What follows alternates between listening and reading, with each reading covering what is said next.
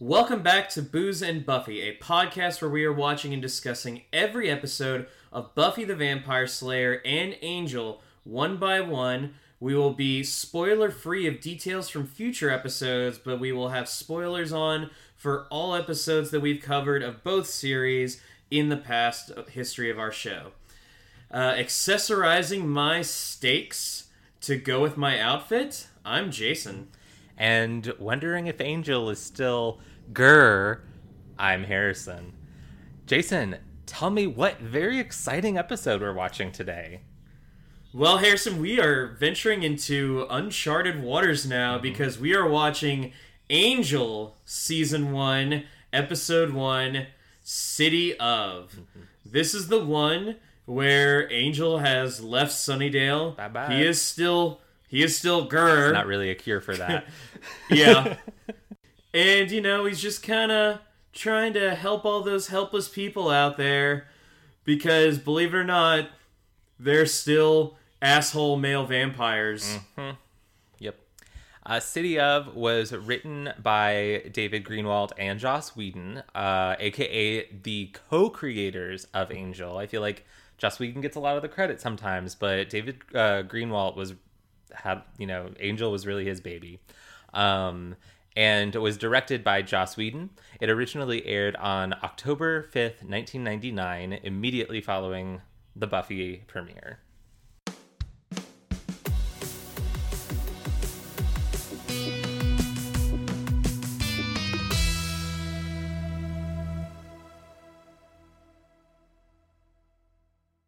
All right, Jason, tell me what you're drinking.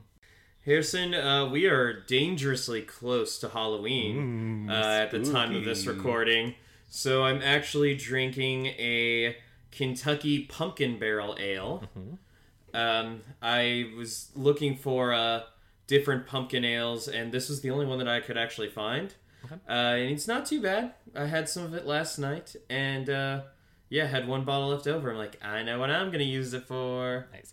I've had that one before. It is really good. I have found, just for your future searchings, if you're interested, that Schlafly's Pumpkin Ale is really, really good. That is typically the one that I go to, but I couldn't find it anywhere. No. Like, at any of the liquor stores that I looked at, the only pumpkin beer I could find was this one. That's so bizarre. Yeah, I guess people are buying pumpkin beers this week. It makes sense. I mean, yeah. I asked John to buy a pumpkin for me tonight so I can make a jack-o'-lantern. That's not a beer, but it is fun. There is a pumpkin, and there is also the Sam Adams Jacko Pumpkin Ale. Ooh. So, I'm drinking once again red wine because it's all we have right now. But, I love it, and I decided on such a special occasion, a series premiere, that I'm going to drink it out of my nice crystal wine glass. And it looks like blood, so that's nice. Vampires like to drink their blood out of nice girls named Crystal. I like to drink my wine out of nice crystal wine glasses. Was that the toast? Because that was pretty awesome. Yep. You know what? Fuck it. Yeah, that was our toast. Cheers. It just tastes better coming out of crystal. Who said it? Me or a vampire? All right. I think I've taken that joke as far as it goes. But it was solid, and I appreciated it. So, once upon a time, before we get into this episode...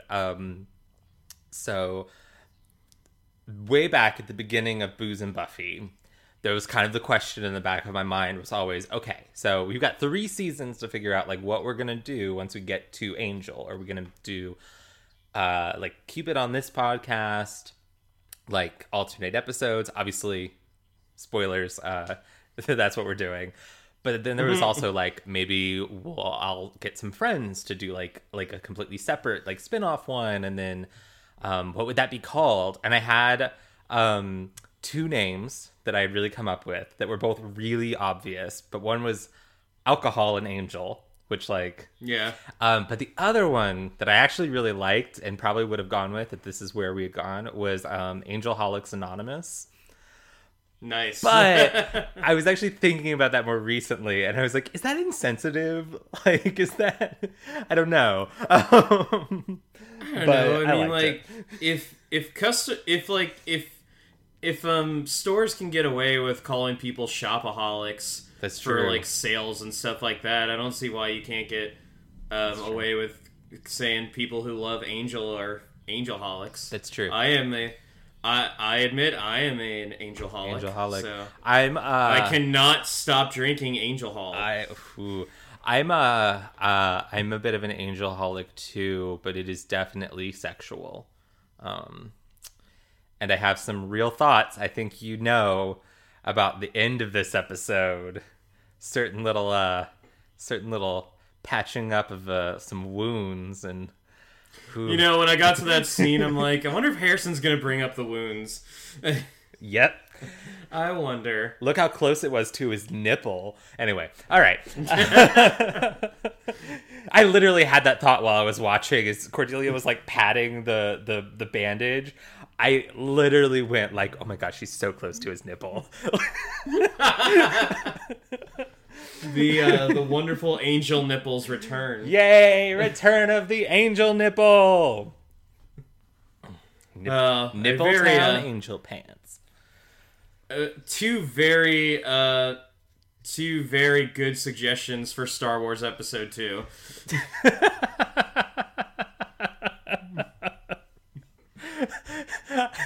So you've got The Phantom Menace and Return of the Angel Nipples. In Revenge of the Sith. I mean, I prefer it to Attack of the Clones, but that's just me. That is a whole nother podcast worth of discussion right there for me to rant about. Amen, sister. So, Angel starts off with swooping kind of shots of where else? The City of Angels. Los Angeles, as Sam Elliott has often called it. And there's a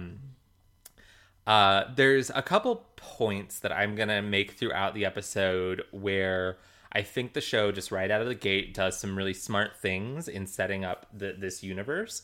And I'm gonna start right here with the choice of Los Angeles as its setting.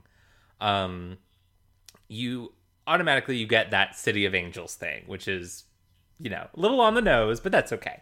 But also it immediately distincts itself from Buffy, being in... Distinguishes itself? Yes, thank you. From Buffy, you know, we're in a big city, not a small town. So immediately we're going to be telling different kinds of stories, which is a smart way to just right out of the gate kind of evade some of those comparisons that are inevitably going to happen. And then and the fact that you can actually do these shots of the LA skyline, because I mean, was there a skyline in Sunnydale? Not really. I honestly don't. Yeah, I honestly don't know. But and it really does give it a very different feel, and like Angel kind of needed that, because otherwise people would have just seen it as, oh hey, it's another hour of Buffy, which wouldn't have been terrible, but at the same time wouldn't have lasted long. Yeah.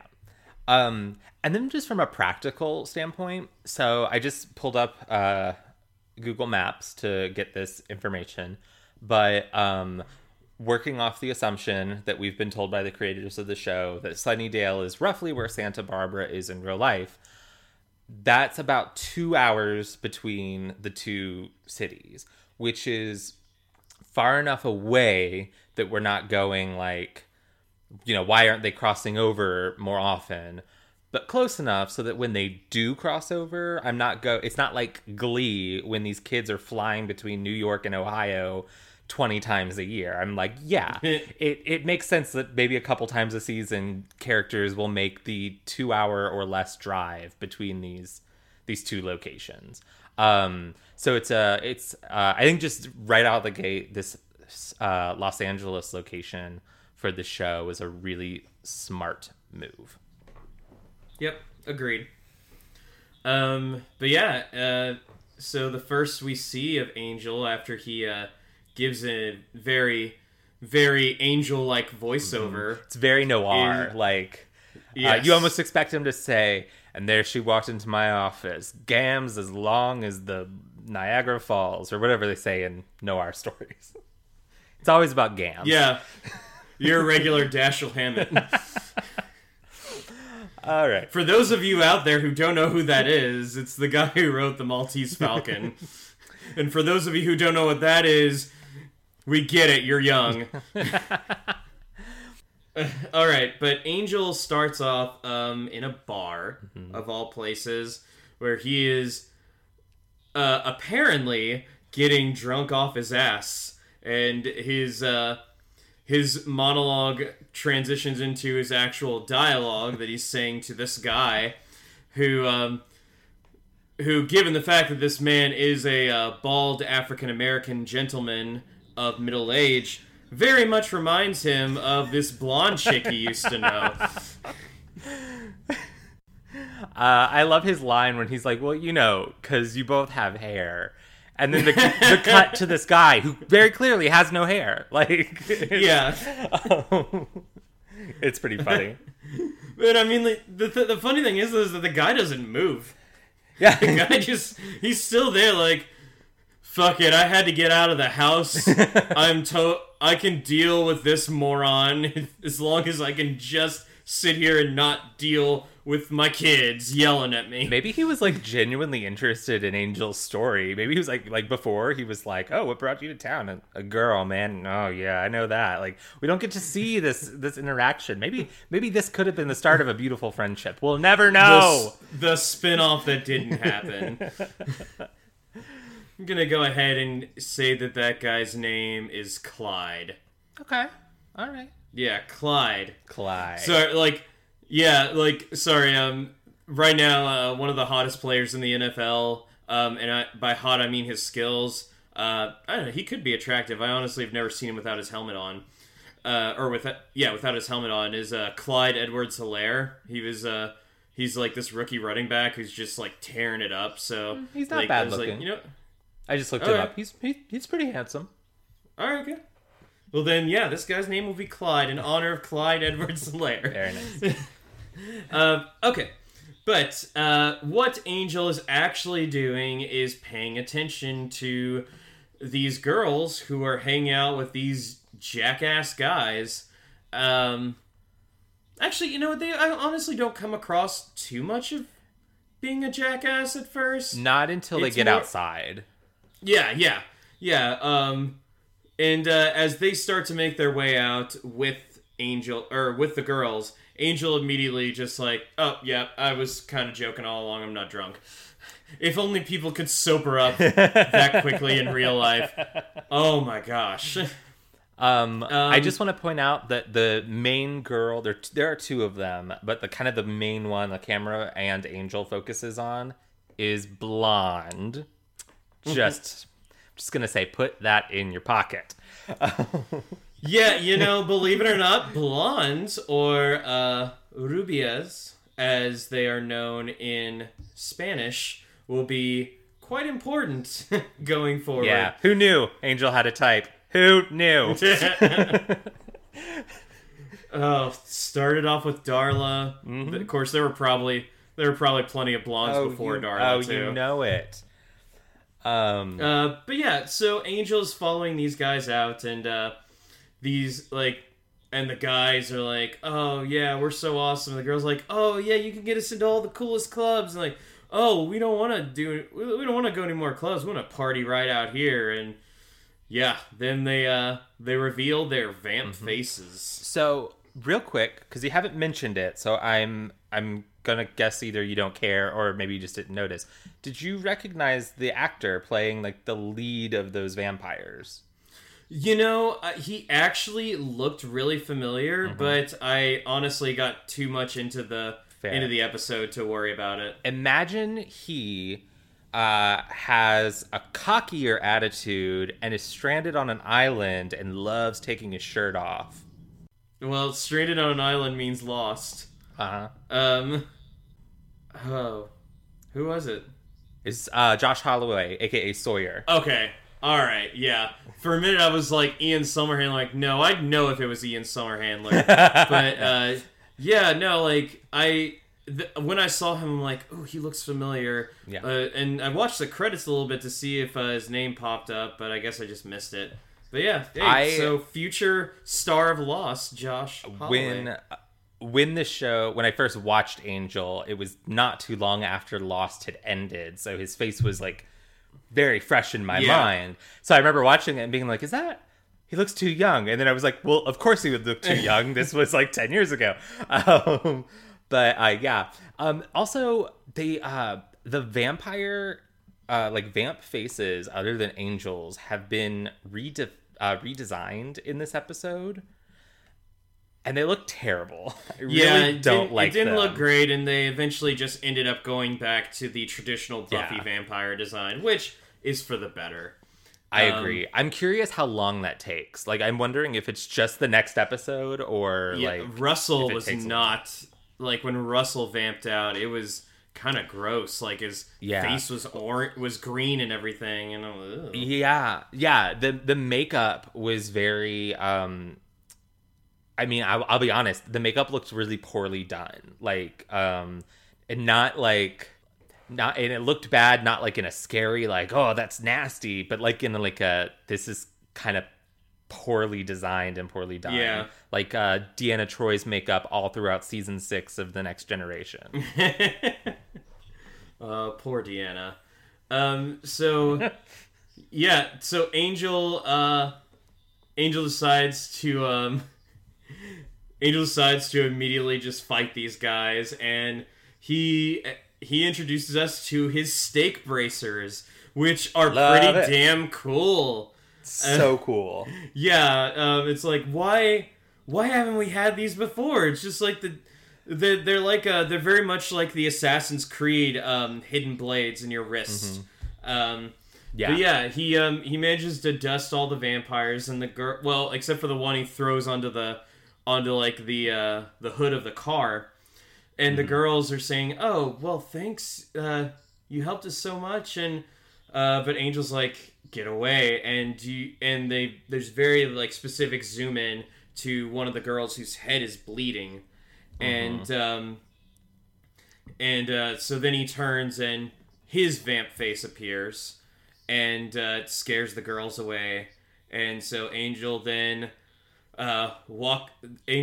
stakes the guy, stakes the last vampire, and then turns and walks away in the shot that will set up the end of the opening credits.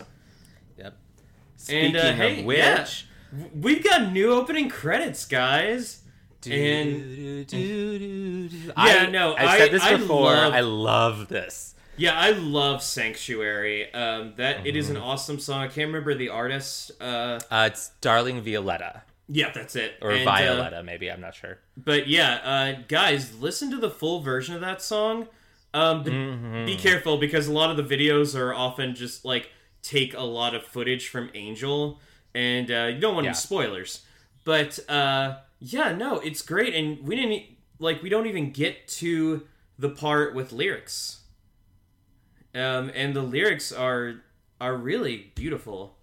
But yeah, like it's such a cool, like slower, a little more intense, or a little different kind of intense than the Buffy opening.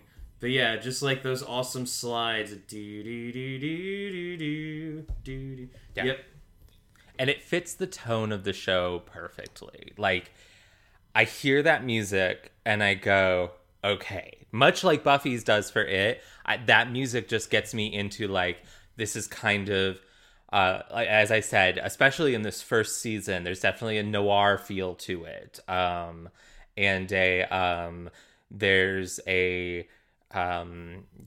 Basically at the end of the episode, they've started their own private investigations, business. And this just fits that theme perfectly. And it's good. It's just good music. It sounds good. And we have already dropped her name, but Charisma Carpenter this is where she is now. She Yay! also spun off with Angel. For those of you who are wondering, oh, what happened to Cordelia after graduation? So my second point of really good choices they made is this decision to bring over Cordelia, but I'm actually going to hold off on elaborating on that until we get to her first scene in the episode. We also have a new character named Glenn Quinn. The actor's name is Glenn Quinn, and his character's name is Doyle. And Doyle, I actually always enjoy Doyle. I do too. Yeah. He works very well, and I believe the intent was to have Angel be with Whistler again I think so. From Becoming Part 2 and Part 1 as well. But I don't think that actor was available anymore. I think that is the case. It's always like one of those things where it's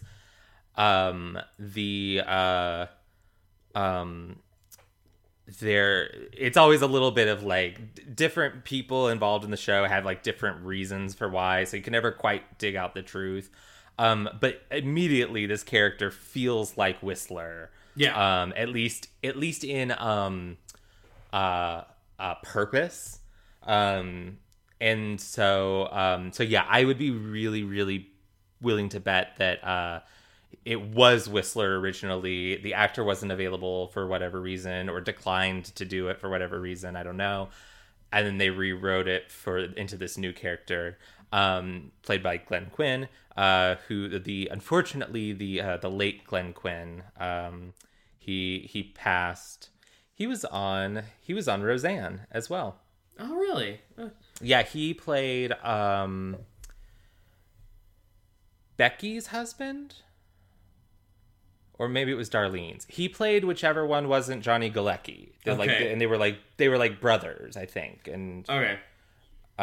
Each of the sisters married one of them, I think. It's been a long time since I've watched Roseanne, so. Okay. I honestly am not too familiar with Roseanne in the slightest. I just know that Sarah Gilbert and Johnny Galecki, who are in Big Bang Theory, were also in Roseanne. So yeah. But I used to watch Roseanne all the time because it came on right before Will and Grace on Lifetime. That makes sense. So I started watching Will and Grace. And that's like when it aired. It was like 11:30 on Lifetime. And then I started catching Roseanne just like incidentally, and then just enjoyed it. So also started watching it. But Angel makes his way to where he is currently living, which is an apartment in a basement underneath a ground floor office. And honestly, kind of surprising that he just found that vacant, because it seems like LA is one of the most populated cities in, like, not just the country, but also the world. So the fact that you can find prime real estate that's just abandoned there. Yeah, it's so weird. Well, because and I feel like this, I can say this, I don't think this is a spoiler per se, but other episodes later in the season indicate that this office building is a functioning office building, and that there are other businesses like operating in it. Like, I feel like there's an episode where Cordelia like complains that they got like the dentist down the hall's mail or something. So it's like there's this office building, fine, this empty office, fine, that also has like this massive like living space underneath. But okay, it is very convenient for our vampire with a soul. And I love this set of his living quarters. I think it's really cool. And speaking of that whole soul thing that Angel has going on, we have him meet Doyle. And Doyle says that he is a half human, half demon. He technically says, like, oh, I am completely human, sneezes, and then reveals he's got, like, a really spiky face. And he's like, on my mother's side. Yes, he is extremely Irish. Yes. Super-de-duper Irish. I mean... I wonder... I'm pretty sure that is that has to be an Irish accent, right? Or am I just? It is Irish. Okay. I'm curious if that's his actual. Yes, Glenn Quinn was born in Dublin. Yeah. Yeah, it seemed like he grew up. Yeah, he spent most of his life in Ireland before moving to Los Angeles as a teenager. So Doyle then does basically a service for people who are just tuning into Angel and did not watch Buffy at all, in which he recounts the certain spots of the history of Angel that we learned a lot of in season 2 of Buffy, and then of course the circumstances that led him to move to LA in season 3 of Buffy. Yep. So it's very apparent that this is meant for somebody who just decided to tune in and watch Angel, because they're like, what the hell's going on? You know what's interesting, though? The one, like, really significant piece of information about Angel's history, specifically more recent history, that's left out of this recap is that Buffy killed Angel and sent him to hell, and then he came back. Which I think is smart. I don't think that's necessary right off the bat to know about Angel. And I think adding that in there would have just been like one extra thing to make you go, wait, what? Like, would have been a step too far. Get in the real important stuff, and then we can fill in those gaps later. And then Doyle kind of sets up the beginning groundwork for Angel's motivation. Because at this point, Angel is still trying to fight the good fight, and by, helping people, saving them from monsters and vampires. But he's also not connecting with anybody. He's keeping to himself.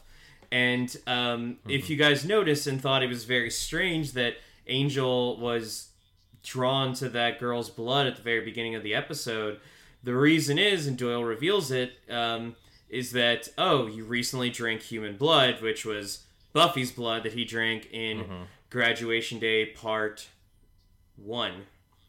And, or no. Or no, it was Part 2. Yeah. I was trying to remember exactly where it fell. So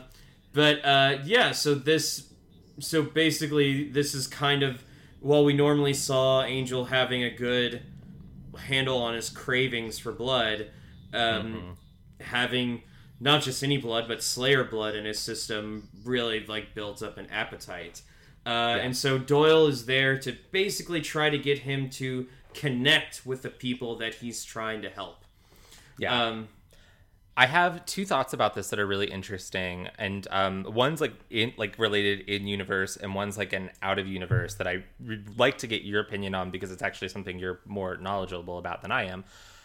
But the first thing is Doyle. He spells out his concern, that is presumably also the concern of the powers that be. Yes, that is if Angel, a big name drop. Yeah, if Angel doesn't connect and further isolates himself, he eventually might get too tempted and kind of justify to himself that he saved so many people. What's one person to drink from? Which is very interesting, because that is almost verbatim Faith's argument after she kills the deputy mayor. And they had gone to great lengths in season 3 of Buffy to show us how many similarities Angel and Faith have to one another. So I just thought that was a really interesting parallel. The other parallel that's out of universe that I would like to get your thoughts on, okay, that I had was Superman. And obviously Angel shares a lot of aesthetics with Batman, but even to the point where there's literally a Batcave reference. Well, there's a Batcave reference, and there's a literal scene where Angel is watching from a rooftop. Oh yeah, and then turns around and jumps from the rooftop with his Dolce & Gabbana coat fluttering in the breeze. But so there's that. But the way where I started thinking about Superman, and this is coming from, I've been watching Smallville, and I've watched a couple more Superman properties recently. But most of my Superman knowledge comes from like movies and television, so I don't really have a lot of comics knowledge. But one thing I've noticed that is kind of keeps being emphasized in all of these is that Superman, from a human perspective, is essentially a god, and that's why Clark Kent is so important, to ground him, to keep him to keep him from kind of embracing that quote unquote god status. You're correct. And I feel like that's what Doyle is kind of pushing at here too, is that obviously Angel is not quite at the power level of Superman, but if he withdraws from humanity, then that's going to make it more difficult for him to be a hero for humanity. He has to be a part of it. Does that make sense to you? No, it very much does. And it's interesting because since we were just talking about Batman, we'll keep it with superheroes for just a second. A lot of people, one of the big things that people say about Batman versus Superman is that who the true person is, who the person is at their truest self. For Superman, his real self is Clark Kent. Like, he's not just an identity that Superman made. Like, that's who he is deep down, which is emphasized by Smallville, which is before he even takes up the name Superman. Like, it's just Clark Kent. Whereas when it comes to Batman, Bruce Wayne is... and Katie Holmes says this at the end of Batman Begins. Bruce Wayne is the mask that he wears, and that who he truly is this crusader dedicated to fighting crime, mostly out of a sense of justice, but also out of a sense of revenge for the loss of his parents. So and it's why the characters have been teamed up so much throughout the history of like the 90-year history of DC. They've both been around since DC the Comics. 40s, right? Superman was in 1938. Oh, wow. And Batman came the year after, 1939. Okay. Wow. So they're very much coming up on their... so yeah, I guess we're technically at... we're at 90 years. So we're close... Well, not too far away. I can't do math right now. Yeah. But yeah, Angel does ask Doyle after he goes gets him some Colt 45 that and yells at a homeless woman. Yeah, no, it is actually really good when he says, like, listen, the entire point of this exercise is that you need to be like trying to be good to people and building up your love of humanity. And this homeless woman says, like, oh, can you spare some money? It's like, get a job. Yeah, but... So Doyle has some character work to go through as well. Yes, and Doyle does reveal that everybody has stuff that they have to atone for, not just Angel. And Doyle revealed... And also... I had to actually look up what he meant by "let's go get a Billy D," which is apparently like a reference to Colt 45 malt liquor, because Billy D. Williams used to do TV spots for that. Oh my god. When you said that, I was like, there's no way that this has to do with Billy D. Williams. No, it literally has to do with Billy D. Williams. Because that's where my brain went, but I was like, it can't be that. But okay, wow. And yeah, for those of you who aren't familiar, Billy D. Williams is Lando Calrissian in these Star Wars movies. And Harvey Dent in the first Batman movie, directed by Tim Burton. Connections everywhere. Yeah. Oh, more Batman. But yeah, so Doyle says that he actually gets visions from the powers that be. And this is a character that... I use that word in quotation marks. Yeah. This is definitely a concept that's going to be prevalent throughout the series, as well as another... name that is dropped later in the episode. We'll get to them in a bit. But he says that he gets visions from the powers that be that are also like splitting headaches as well.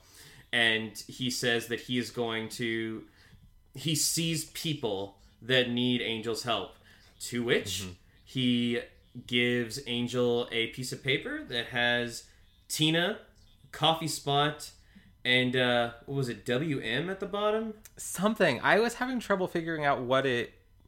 Yeah, at first I thought it was a time, but I don't know. I don't know what it's supposed to be. Yeah, I honestly didn't remember like what the important thing is that Tina and the coffee stop, I believe is what it was called. Was it the coffee spot or the coffee stop? I think it was the coffee spot. Okay. But yeah, so Angel decides to go to this coffee place and just kind of hope that somebody yells out the name Tina. Right. Which they do, fortunately, because Tina's a waitress there. And Tina is not just a waitress, though. Tina is a blonde waitress. Yeah, there we go. And one thing I really love about this scene is because it sets up something that's very important, because as much time as Angel got in Buffy, it was very, very seldomly that we saw him interact with somebody who wasn't part of the Scooby Gang. And so we're so used to like him, he's always this dark, mysterious, kept together guy. But here he is just being astoundingly awkward. And you're so awkward. Like he tries to point out how cute the dog is to the waitress passing by, and like it's so funny, and it's very indicative. Yeah, sorry, this is a pilot episode, so we're basically going to talk about the foundations that they're laying, but it's very indicative going forward of just how many different sides of Angel we're going to get to see now that he is the main protagonist of this series. It was just so funny, and Tina even says like, "Oh, you don't hit on girls a lot, do you?" And you're like, "Apparently not." I mean, his whole strategy with Buffy was like showing up out of his shadow, telling her something was trying to kill her, and then disappear. He did give her a cross necklace, though. Oh yes, of course, and a leather jacket that magically changed sizes. Well, that was a couple episodes after that, I believe, that he gave her the jacket. But that was just like his general courtship strategy for man, if you love somebody, you give them your jacket. Like that's exactly what Poe did to Finn. Right? Lip bites. One of my favorite things that friend of the show Ben Gerhardt would always bring up about Finn and Poe is in Rise of Skywalker, how it really did seem to be building up a romance between the two characters, especially to the point where Finn spends most of the episode in Poe's jacket. When he finally meets up with Poe again, he's like, "Oh, hey, is that my jacket?" And he's like, "Oh, yeah." And he's like, "No, you keep it. It suits you." And then he bites his bottom lip, and you're like, "Yep. Your boyfriend gave you his jacket." Dude, I remember after that came out, because that was like Ben's whole, like, that was his personality for a while. It really was. It was really cute. Like, no, it basically got to the point where like, I kind of viewed myself as the Rey to him and his boyfriend's relationship. It was very funny. Anytime so I found good. like a meme, like a Finn Poe meme, I would send it to him. And after like the third or fourth one, I remember him responding like, he was like, "I'm really grateful that I'm the person that like this gets sent to, not just by me. Apparently, like lots of people." So that was a fun time. Yeah. But yeah, given the jacket, if you love somebody, you give them your jacket. Plus, it's also cold outside, so they might need that jacket. It is. I've been struggling to like deal with that. But yeah, so Angel decides to kind of like ask her, like, are you happy and all that, and Very strange questions to be getting from a extremely good-looking man. And so Don't trust him. Yeah, and so she doesn't initially. When she agrees to meet Angel after she gets off of her shift at 10, she comes out and has like pepper spray at the ready. She's like, good for her, I say. Yeah, no, I mean, I feel like when you move to any city, especially a city the size of LA, like that's essential. I mean, women got to take care of themselves. Also, men should not be assholes, but yeah, first and foremost. Yeah. But never trust someone as good looking as Angel. Just don't do it. If you see David Boreanaz, run in the other direction. He's probably killed somebody by drinking their blood. I'm just saying. So Tina actually asks if Angel's just like this newest guy who's coming after her, sent by a guy named Russell, and Angel's like, no, I'm not. I'm seriously not. And there's just something in his eyes and something in like the way that he says what he's saying that makes Tina believe him. So she's on her way to a party because she's dressed all fancy, and so he gives her a ride, and they go to a very fancy Hollywood party. There's just full of agents. One who even tries to like tell Angel like, "Oh, you're an actor." He's like, "Well, I'm not an actor." That's ridiculous. Everybody's an actor. Yeah. Well, I like when he says that, he goes, "I'm not asking." Like, you are an actor. Yeah. So Angel now has the ability to be an actor if he wants to. Though I hope they don't ask him to sing. Could you imagine, though? What if that's like the twist that this pilot takes? Is Angel decides like, yeah, I'm gonna make a pig in Hollywood, and it goes from being like we spent the first half getting this like noir mystery thing, and then it's like fabulous Hollywood drama spin-off. But Tina goes off with her friend, who very much kind of reminds me if Annette O'Toole and if Annette O'Toole and oh my gosh, why can I not remember her name? She's the girl who always shows her tits in Arrested Development. Judy Greer. Oh, Judy Greer. Yeah, if Judy Greer and Annette O'Toole were the same person, I feel like it would be this actress. I see what you mean. I think Margot is the character's name. I have some thoughts about Margot later on in the episode, but I'll keep them to myself until we get there. To myself, not myselves. I'm just one person. Yeah, but so she is... Now, is Margot the person that she's trying to get money from, or is that her other friend that we eventually find out is dead? Because Tina's trying to get like the rent Margot's money the one to at the give party. Russell. The dead friend is Denise, I think.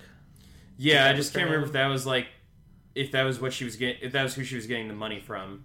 I don't know. They're separate people. They throw a lot of people's names at you, and you're like, this is different from Buffy, so you're not used to all the names.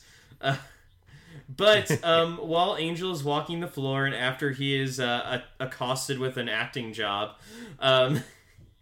he sees Cordelia talking it up with all of the with all these like big wig agents and stuff, and and neither of them can really believe that they're there. And Cordy then shares that she is a successful actress and she lives out in Malibu in a condo. Ooh. Yeah, Yep. She asks Angel, she goes, "Are you still grr?" And as we joked about at the top, and this interaction is very funny. And then she basically immediately is just like, "Well, it was nice talking to you, bye." Yeah, in fact, Cordelia actually does say that, "Oh, I'm sorry, but I have to go talk to people that matter." and as she walks away, Angel says, "So nice that she's grown as a person." Yeah. So, since we're here at Cordelia's introduction in this episode, this is my second, like, big thing that the show does right out of the gate is bringing Cordelia over. I feel like at first glance, the character to spin off with Angel being Cordelia is like, wait, what? Like, yeah, because like we just said, of all characters, they see each other and they literally have nothing else to talk about except that Angel is still a vampire. Yeah. They never really had, they knew each other obviously and interacted, but they never really had much of a relationship other than Cordelia was jealous that Buffy had a hot boyfriend. It was very similar to Phoebe and Chandler in Friends. Yeah. Just how like they really didn't interact almost at all until the end of season 6. So but I also think it's just, even though it seems weird at first, it's really smart. I think we talked about this in our hot takes episode, or maybe it was off. I don't remember when we talked about this, but I feel like Cordelia as a character would have remained stagnant if she had stayed on Buffy.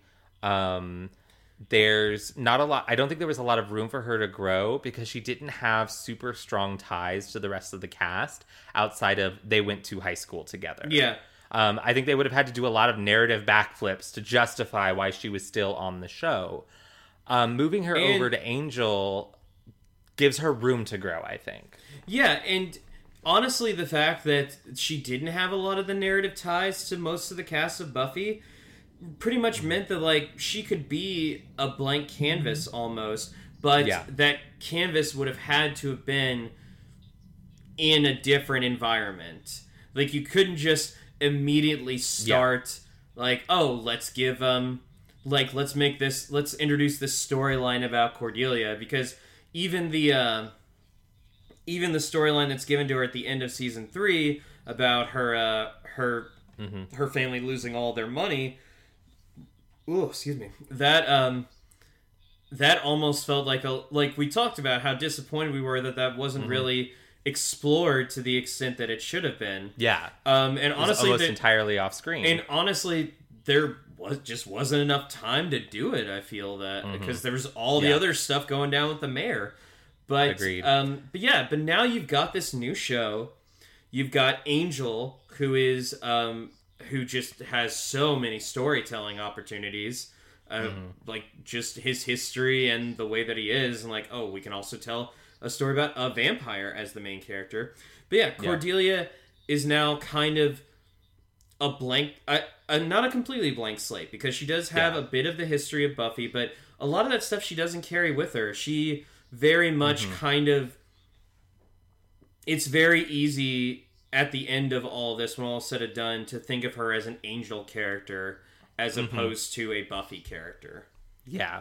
I agree entirely with what you said. In fact, I've now that I can talk about it, my Cordelia action figure that Jason gave me years and years ago is marketed specifically as an Angel, under the Angel branding, not the Buffy branding. I also think that Cordelia immediately is a great foil for Angel, and vice versa. With Cordelia on the show, her personality, I think, helps Angel come out of his shell a little more, as we see in this episode already, and vice versa. I think he helps her,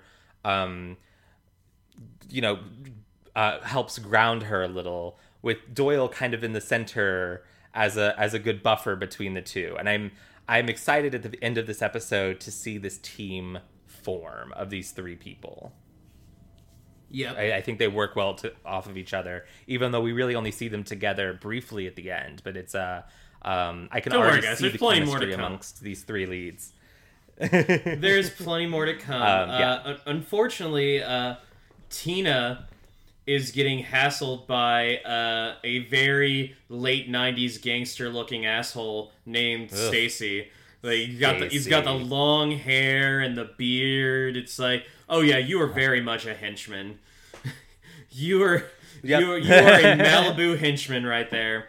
But yeah, so he says, like, oh, Russell just wants to talk to you. And so Tina goes with Angel, and initially, like, some guys just, like, throw Angel into an elevator while while Stacy tries to make off with Tina. Sorry, I'm making sure I don't get all these names mixed up. Especially because, like, I typically associate Stacy with a girl's name. So, breaking the gender norms here. However, Angel does eventually catch up to them because these guys are just goons. And, hello, Batman. And he's probably going to jump up into my lap any minute now.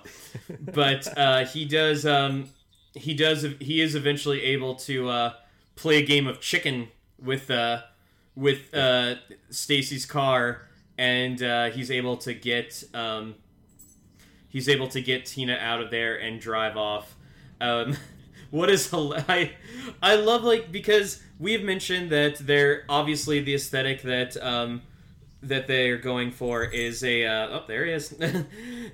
The aesthetic that the creators are going for is that this is going to be a darker show, but that doesn't mean that it's not going to be funny, because Angel's driving around in his convertible, and so he jumps into a convertible and then, like, tries to start it and sees his convertible, which looks identical to the one that he just jumped in across the street, or, like, just a few spots down, and it's very funny. He's like, damn it. It's a really good gag, it's nice that we're not taking ourselves so seriously, even though we are going a slightly darker route with Angel than we do on Buffy. Yeah, so there's definitely going to be some funny moments, and believe it or not, a lot of the funny is going to come from Angel. Yeah, and it's I wouldn't have believed it if you had told me before, but. No, man, it's gonna be great.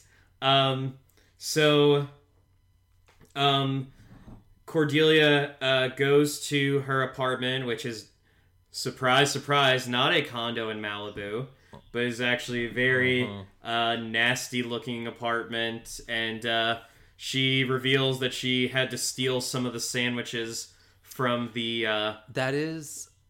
so sad. That shot of her just opening that of the sandwiches that she smuggled out of this party, I was just like, oh my god, Cordelia, no. And, you know, I bet in that minute there's so many actors that are like, oh yeah, absolutely. Because, I mean, how many people, like, Tina even said that she went to LA to become a movie star. Didn't work out. They weren't ironing. Yeah, and Cordelia's listening to her messages, and unfortunately, it's not looking great for her either. Because I mean, like you want to go there and you want to be an actor or an actress, and so do thousands of other people. But yeah, so it is really sad. And, I feel really bad for Cordy in that moment. But Angel has taken Tina back to his apartment. And she's thinking that, oh, well, I guess now you're going to comfort me or whatever. And Angel's like, no, too many people are taking advantage of you already. And then, I want to, like... Hats off to Tracy Middendorf, who plays Tina, because the reaction that she has, like, just starts breaking down after she's, like, spent this whole time trying to be cool. It was really good. And she had mentioned before that her friend Denise also tried to also got in deep with Russell. And so while she's asleep, Angel goes to the library, and across 3 computers, because probably opening separate tabs is not an option on those web browsers just yet. And I'm not gonna lie, when it, like, zoomed in on the computers and the search engines and stuff, I'm like, oh man, this is a little dated, not gonna lie. But yeah, and this is another thing that shows the shows like the different tone that Angel's setting, because it very much is trying to target the detective vibe. And this kind of sets it up as Angel uses 3 different computers to eventually narrow down the fact that a victim, an unknown victim was killed, Jane Doe, and she had a tattoo on her shoulder, I believe. I think so. I don't remember exactly. Yeah, she had a rose tattoo, which is later confirmed by Tina. So Angel is then talking to Tina and asking her about this. I think Russell may have murdered your friend Denise. But then Tina sees the note that Doyle gave to Angel, and so then she immediately assumes, like, oh my god, you knew who I was. This is all just some big thing for Russell to, like, fuck with me. And so then she runs. Angel tries to, like, stop her, but it's the day now. And so she runs out into daylight. Angel's hand starts to burn. His face turns into his vamp face. And, I mean, obviously, Tina's she's like, oh my god, this. We see Tina go back to her apartment, and she's just trying to get out of there. But then Russell shows up, and he's this very smarmy-looking, middle-aged businessman who mentions that he owns the whole building. Actually, he owns, like, a couple of the blocks that are surrounding the building. I hate this guy. Yeah, he's not good. He's very, very pilot villainable. Yes, that's exactly right. But yeah, so he says, like, oh, you know what? I'm gonna give you anything. And she's like, I want to go home. And that's when she thinks that, like, that's when she reveals, oh, there's this guy. I thought she sent him, but he's kind of a monster. And that's when Russell reveals that he is a vampire, very nasty looking vampire, and he bites her.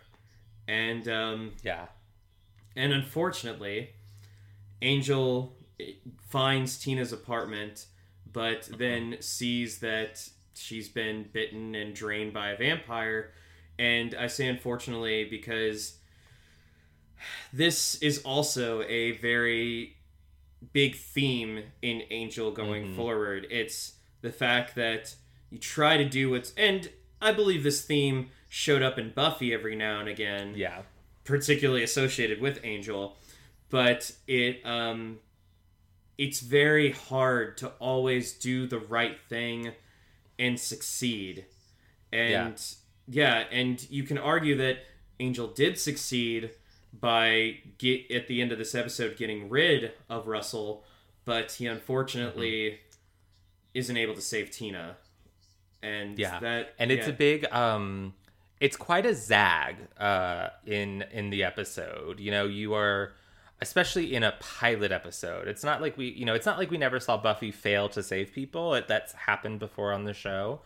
But basically, to show Angel the very first, significant person he tries to save on his own show, he fails to do so.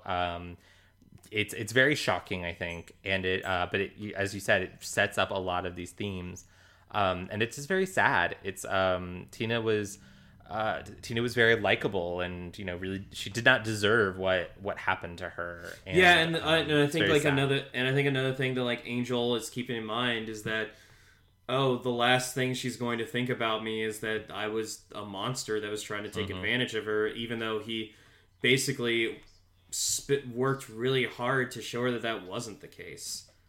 Yeah. Apparently, I learned there was, as originally scripted, Angel was actually supposed to lick some of the blood from her after he found her. But then they changed their mind, and it's already I'm glad they dark, changed man. their mind. It is already dark. I think that would have been crossing a line past dark but appropriate for what the show is, and dark just for the sake of being dark. Yeah, if Angel had been on HBO, maybe that would have happened. But yeah, exactly. But yeah, so meanwhile we see this Russell guy, and he is looking at a video that Margot took of the party, and while he's watching this video, a Wolfram and Hart attorney an attorney from the law firm Wolfram and Hart, very much, and they don't say his name, but we're just going to go ahead. We're just going to go ahead and say it because it's not like it's a huge spoiler. I think we can. And we want to refer to him a couple times at least. His name is Lindsay McDonald. Lindsay. Yes. Played by the very attractive Christian Kane. Yeah, it's really funny because later on in the show, he has longer hair, and I forgot his first appearances are like this short hair. Yeah, it threw me for a loop. I'm like, oh my god, is that Lindsay? Yeah, it totally is. But yes, Lindsay basically says that the firm has put in an airtight alibi for Tina being killed, and pretty much like blaming it on the stranger, the tall, dark stranger, and so it's like, yeah, we're here for you. We are an all-inclusive or an all-service law firm. And you kind of wonder, what the hell does that mean? But then while Russell is watching this video of the party, he notices Cordelia, a girl that he hasn't seen before. And one thing that Angel came across in his research was that Russell actually targets girls who don't have any family in the city and basically wouldn't be missed. So he's like, and of course we know that Cordelia's parents, at least her father, is in prison. It sounds like, based on comments she makes later, that both of her parents are in prison for tax evasion. So yeah, Cordelia she's the perfect victim for him. You know, she has no one to notice. Well, he thinks she has no one to notice if she goes missing. And I also think that he just kind of knows the look of a desperate actress in L.A. Mm-hmm. Yeah. Absolutely. So he tells Lindsay that he wants Cordelia, and he wants to eat her.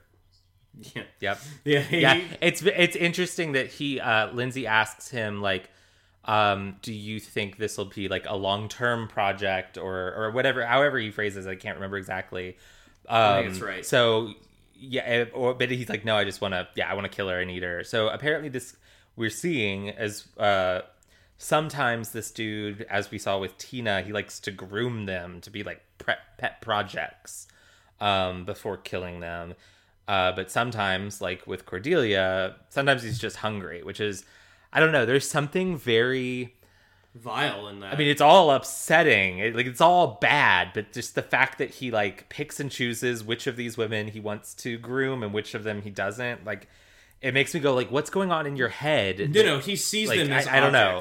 Yeah, he sees them as objects. It's like, oh, I can use this one for this purpose, or I can use this one for this purpose. It's wow, he'd make a good watcher. I mean, you're not a Watchers wrong. Council member. But so Angel is able to Angel tracks down Stacy. He's very dead set on getting even with Russell. Like he is pissed, and he gets Doyle to help him out. They're able to track down Stacy, who of course works at a goddamn gym, like exercise equipment shop, and I'm like, gosh, could you be any more of a stereotype? Right? Dude, I'm glad we don't spend a lot of time with the Stacy guy, because it really is like the checklist of like of Mook. Damn Mook. But yeah, Cordelia is super excited to meet this Russell Winters guy. Yeah. So it's Margot. It's this Margot woman who we met at the party, who was also filming Cordelia, who calls her to tell her he wants to meet her. And this is very interesting because they don't really go into this woman and how much she knows, but we see her like in the middle of the day making a cocktail and washing it down with some pills. And it seems like she's Russell's go-between. Yeah, and I thought it was very interesting that they go out of their way, and I couldn't tell if it was like, this is Hollywood, so of course she's like washing her pills down with a cocktail, or if it was like she knows that she knows or she suspects that she might be sending this woman to her death, so this is how she copes. I have no idea. We don't go any further into this character or ever see her again. Yeah. But I thought that was an interesting detail to put in there and not follow up on. Yeah. She does get taken to Russell's ridiculously large mansion. And she's in a room with Cordelia, she's in the room with Russell, and this leads to one of my favorite moments in the episode when it's great. She's just kind of going on and on. Like, she initially starts talking about how like, I'm like not going to be like, it's been going really bad. I can't seem to get any acting jobs, and she's like, and here, you invite me over, you like this beautiful house that has no mirrors and very large drapes, and wait a minute, you're a vampire. And he goes, he like stops in his tracks and just goes, no, I'm not. No, I'm not. It's a really great delivery from the actor playing Russell of this, like, he's so caught off guard by this, like, no, I'm not. And then she's like, I grew up in Sunnydale. Yes, you are. We have our own Hellmouth. And then she keeps going. And I think this is so perfect for her character because it's a great establishing moment for her, for maybe audiences who weren't as familiar with her over on Buffy, if they didn't watch Buffy. We get to see that Cordelia is smart, she's observant, she's paying attention to what's going on, but also she is incapable of not saying whatever comes to her head. It's so wonderful to watch. But yeah, so then of course Russell just decides, oh well, jig is up, I'm gonna eat you. However, at this moment, Angel and Doyle have arrived outside the mansion, and Angel's doing a lot of fancy detective shit because he's got equipment that's gonna blow the fuse box and knock the power out. He's got a fucking grappling hook and yeah. So, where did he get all this? Did he always have this shit? Did he steal a bunch of shit from the library before he? It's not from the library, but I know that he stole. You know that he stole this. Okay. I like the idea that he went to Giles and was like, "Listen, I'm going to LA. I'm probably gonna have to fight vampires there. Can I just kind of have a couple weapons? Do you have a grappling hook, please, man? Hit me up. Give me what I need." So if you give me that grappling hook, I'll be able to get out of here sooner and stop pestering your slayer. Yeah, and Giles is like, "Here, take it." Throwing a short timer charge. But yeah, it's so great because Angel's coming out of the shadows, and Russell sees him, and Angel's got this really kind of badass moment, which of course Cordelia kind of throws the tone off of, because she's like, "Oh, you don't know who he is. You're about to get your ass kicked." Which is another nice moment. One, it's funny, but it also is a nice highlight that even though they aren't super close at this point, or haven't been, Cordelia has full confidence. She doesn't even question the Angel's about to fuck this dude up. And honestly, and she's excited. Yeah, and honestly, he probably could have, if not for the guards coming up and pulling their guns on Angel. So while he is able to land a few blows on Russell, they point their guns at Cordelia, and Angel takes some bullets in the back and and then jumps. Or actually, he takes him in his chest, because he's facing them. Yeah. Then he, I think he might take a couple more, but he jumps. He grabs Cordelia, jumps out, and then Doyle, who originally was trying to just drive off, then comes back, and fortunately he's there for when Angel and Cordelia get back, and they get to the apartment, and Doyle and Cordelia are taking those bullets out and dressing up that fine torso. Oh, Angel, just lay back there. Let me extract a bullet from you. Let me nurse you back to health. Yeah, as you all can tell, Harrison is all for this. I know I talk about this every time it comes up, but I don't know what it is about these scenes. I remember, I don't know if I've ever told this on the podcast, but I remember when I saw, oh gosh, I can't even remember what movie it was, but I went to some movie with our mutual friend, Chelsea, and there was an after action scene, patch up scene, and I just leaned over to her and I was like, oh my God, that's so hot. And she was like, what's wrong with you?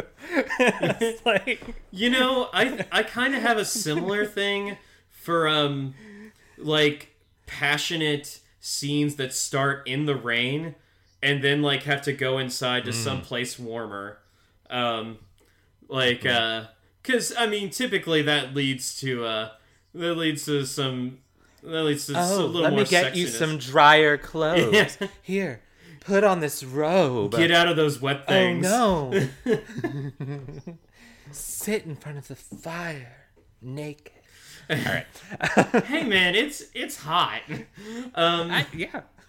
But yeah, so the next day we get a shot of Russell Winters Enterprises. This building is going to be used for a very different purpose later on in the show. Mm-hmm.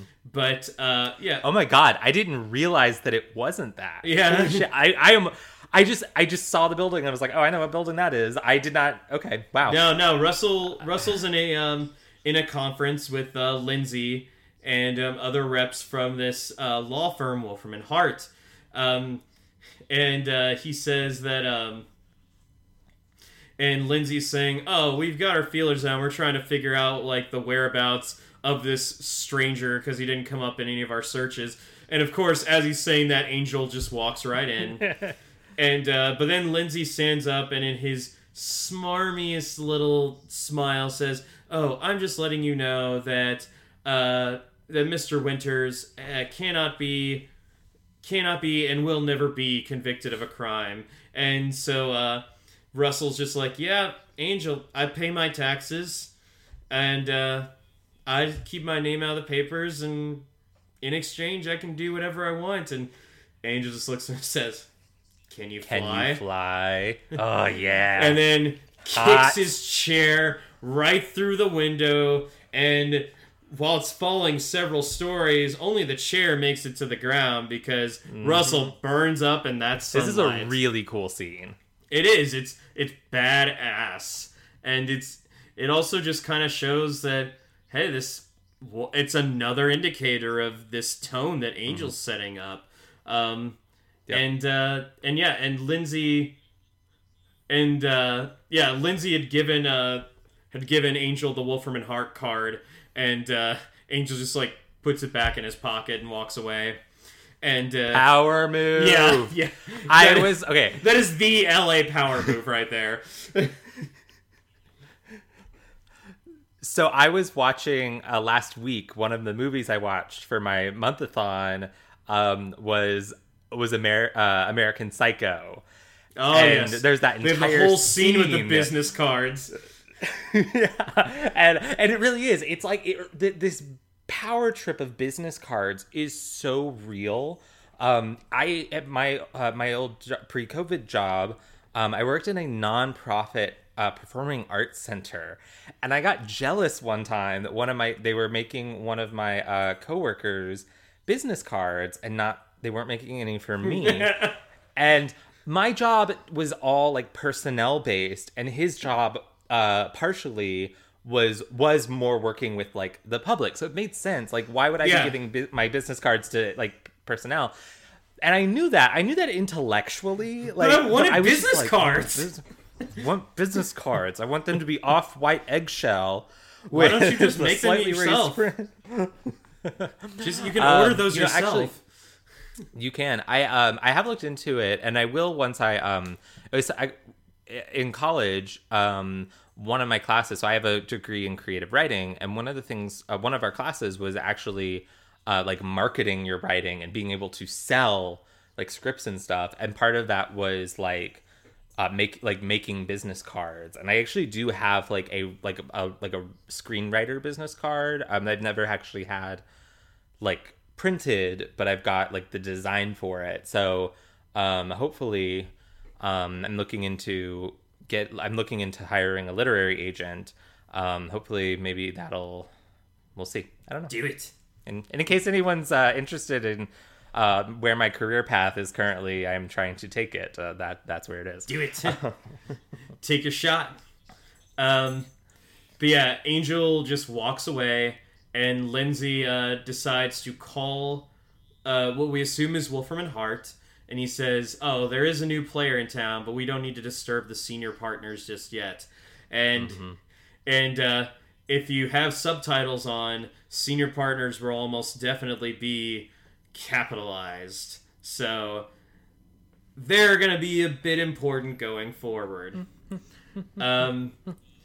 Angel goes back to his apartment, and he starts calling somebody, and we hear Buffy over the phone. "Hey guys, remember last week when Buffy picked up the phone and said hello twice, but nobody answered? Crossover! Crossover. But yeah, and I mean, you can tell that he wants to call Buffy because, hey, this is who I would go to when I need to talk about things. But he also knows that, like, I moved out here to keep away from Buffy, so I can't come to her with everything that's bothering me.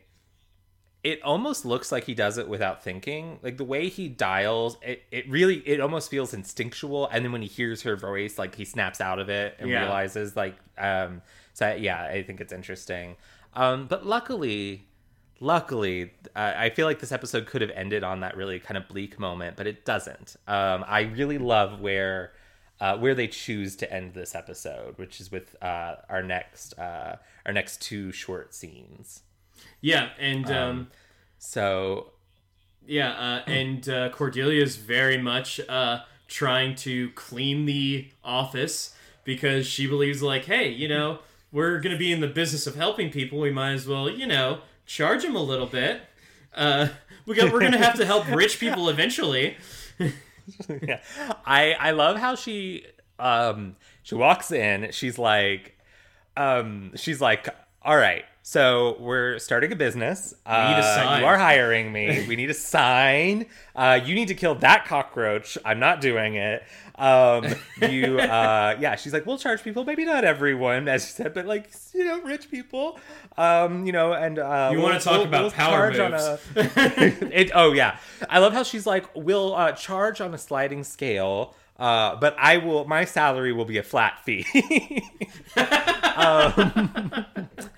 But then she does soften it with a really nice moment where I think she kind of finally has a moment of self-awareness, and she stops and just looks at Angel, and she just goes, "If you'll have me." And Angel's like, "Girl, you know I do." And Doyle's he doesn't actually say that, but he doesn't actually say that, but his eyes speak volumes. Subtext. And Doyle says, like, Doyle refers to Cordelia as a stiffener, which I don't which is gross. Yeah, that's a little gross. I mean, it must be something that Irish people say, because that is just gross. I understand what he's referencing. Oh, yeah. I've never heard that as like a term. Yeah. And so Doyle says, like, hey, if you're game, there are lots of people in LA that need help. And he's like, yeah, I'm game. And guys, we have Angel off and running. Yeah. That's a great callback to earlier in the episode when he's still on the fence about helping. and Doyle asks him, "Are you game?" And he just doesn't really answer. So I like that callback at the end. It's like, yeah, we're gonna do this. We're gonna help people, and yeah, it's good stuff.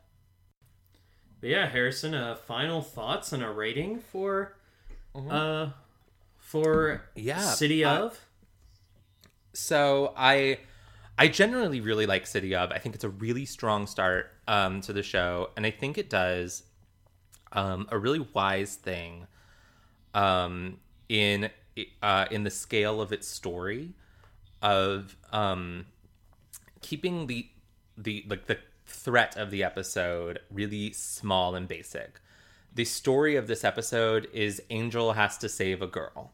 That's at its bare bones. That's what it is. A blonde girl. A blonde girl. But because that story is so simple and so scaled back, it allows the rest of the episode to set all the really important foundations.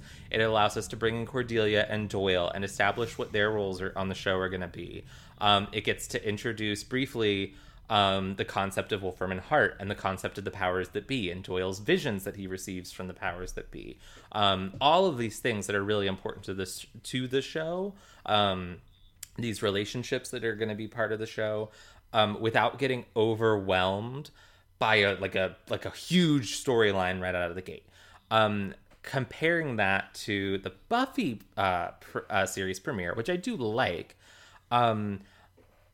Buffy's first episode, or first two episodes, first double part episode, has Buffy stopping an apocalypse. And that's epic, but it does make some of the other stuff, it shortchanges some of the other stuff that is more important later on. And I think that's a lesson maybe that Joss Whedon learned between the beginning of Buffy and the beginning of this season. The writing so for this definitely is smoother compared to the early episodes of Buffy. Absolutely. So, and it's not like it's not a barn burner. It's not like, huge fireworks like, oh my God, what? But there's a lot of really, really good stuff in here. And it does exactly what a good pilot should do. It makes me excited to watch the rest of this show. So, for me, City of, I'm going to give it 4 out of 5 vampire defenestrations. What a great word. I'm right there with you.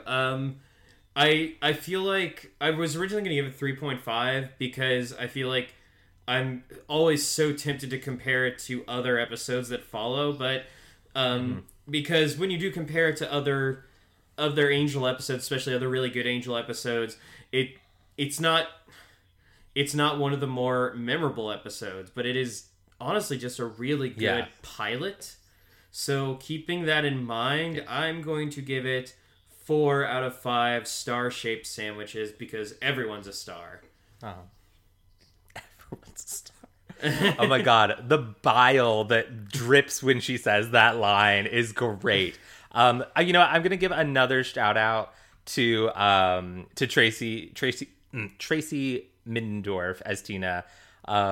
Your role was small, but you had a presence, and I miss you. Yeah, miss you, honestly, Tina. yeah, you very much made this episode, I would say, because you had the one appearance and you made it count. Good job. Mm-hmm. Yeah. Those are all my thoughts. Same here. Anything final from you? I'm just super excited that we finally get to not only go forward with Buffy, but also that we're finally in Angel, and I'm excited, man. I'm ready to do this. Me too. All right. Well, thank you for joining us on Booze and Buffy. We will be back next week with Buffy Season 4, Episode 2, Living Conditions, which I am very excited about. I like this episode a lot. I'm Jason. You can find me on Instagram at YamiJ357 and on Twitter at JustPlainOldYamiJ. I'm Harrison. You can find me on Instagram at Harrison Alexander Kaufman and on Twitter at Harrison Kaufman. That's spelled You can also find my blog, horrorbyharrison.blogspot.com, where I talk about a different horror movie every week. When this episode drops, I will have posted my review, my last review of the Halloween theme month with Halloween 4, The Return of Michael Myers. Because he's not a witch. He's not a witch. You can find us on Facebook, Instagram, and Twitter at Booze and Buffy, or you can email us at boozeandbuffy@gmail.com, and the "and" is spelled out in both of those. Yes. Also, please don't forget to subscribe and rate and review us on Apple Podcasts or wherever you get your podcasts. Each week, we like to give a shout-out to a worthy charity or non-profit. This week, we're highlighting the Adobe Services. Established in 1989, good year, Adobe Services' mission is to end homelessness by assisting low-income, unhoused people, including those with special needs, to secure stable, supportive housing and to be advocates for the removal of the causes of homelessness. Visit www.adobeservices.org for more information. And as always, go slay. And wear Dolce & Gabbana. Mm-hmm. And also be gay. Bye. Bye.